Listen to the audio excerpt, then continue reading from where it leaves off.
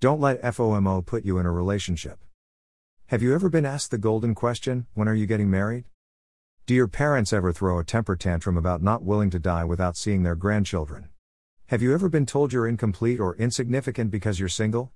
Have others ever suggested that you put off your aspirations until Mr. or Mrs. Right comes along?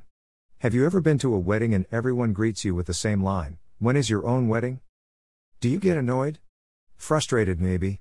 How do you answer? Well, one thing I can tell you is don't give in to the pressure. Some people master the art of looking forward to next in other people's lives. When are you graduating? When are you getting married? Are you pregnant yet? When are you going back to work? Why haven't you bought a house yet? Don't think once you get married the questions will stop coming. They'll pull out new ones out of their collections. This awareness gives you a better perspective, and when you don't give in to their pressure, it'll spare you some trouble. I recently made a post and asked, are you single, saved, and content? A few people said no. One of the reasons was because of the cute happy couples they were seeing. Basically, they felt they were missing out. One of the girls who commented connected with me. A meme she read, once you're single you see a lot of happy couples, once you're married you see a lot of happy singles. Most of these couples may be wishing they were single. You just don't know, more on perspective later. Many people are in unhealthy relationships because they are afraid of the alternative. They are terrified of being single and being asked why. Greater than if the only drive to be in a relationship is to escape yourself, then you are running from your own shadow. Single, saved, and content.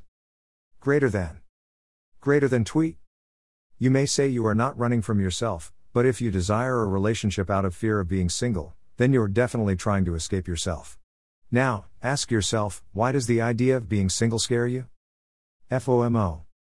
Don't let F.O.M.O, fear of missing out, push you into a relationship you know isn't right for you. If you don't see yourself with the person in the future or if the relationship requires you to overcompromise.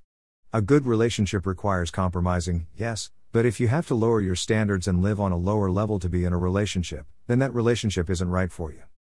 Naturally, fear is a survival mechanism. It is used to keep out of dangerous situations. So, if your drive to be in a relationship is based on fear, then your singleness threatens you. If your singleness threatens you, then you can't be content in this season of your life. Now, what does the Bible tell us about fear? 1 John 4:18 tells us that perfect love casts out fear. Get the love of God to fill you until you see you the way the great I Am sees you, and know who He says you are, then you won't be afraid to be alone. Even if you are trusting God for marriage, you will understand how crucial your singleness is. Then and only then can you fulfill the purpose God has for you in this season of your life. May God's love take you from fear to fulfillment.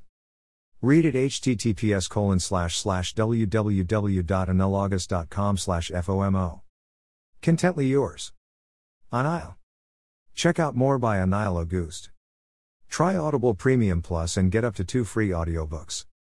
All purchases at Christian Writers Bookstore including free trials goes to keep the website free and help serve the authors.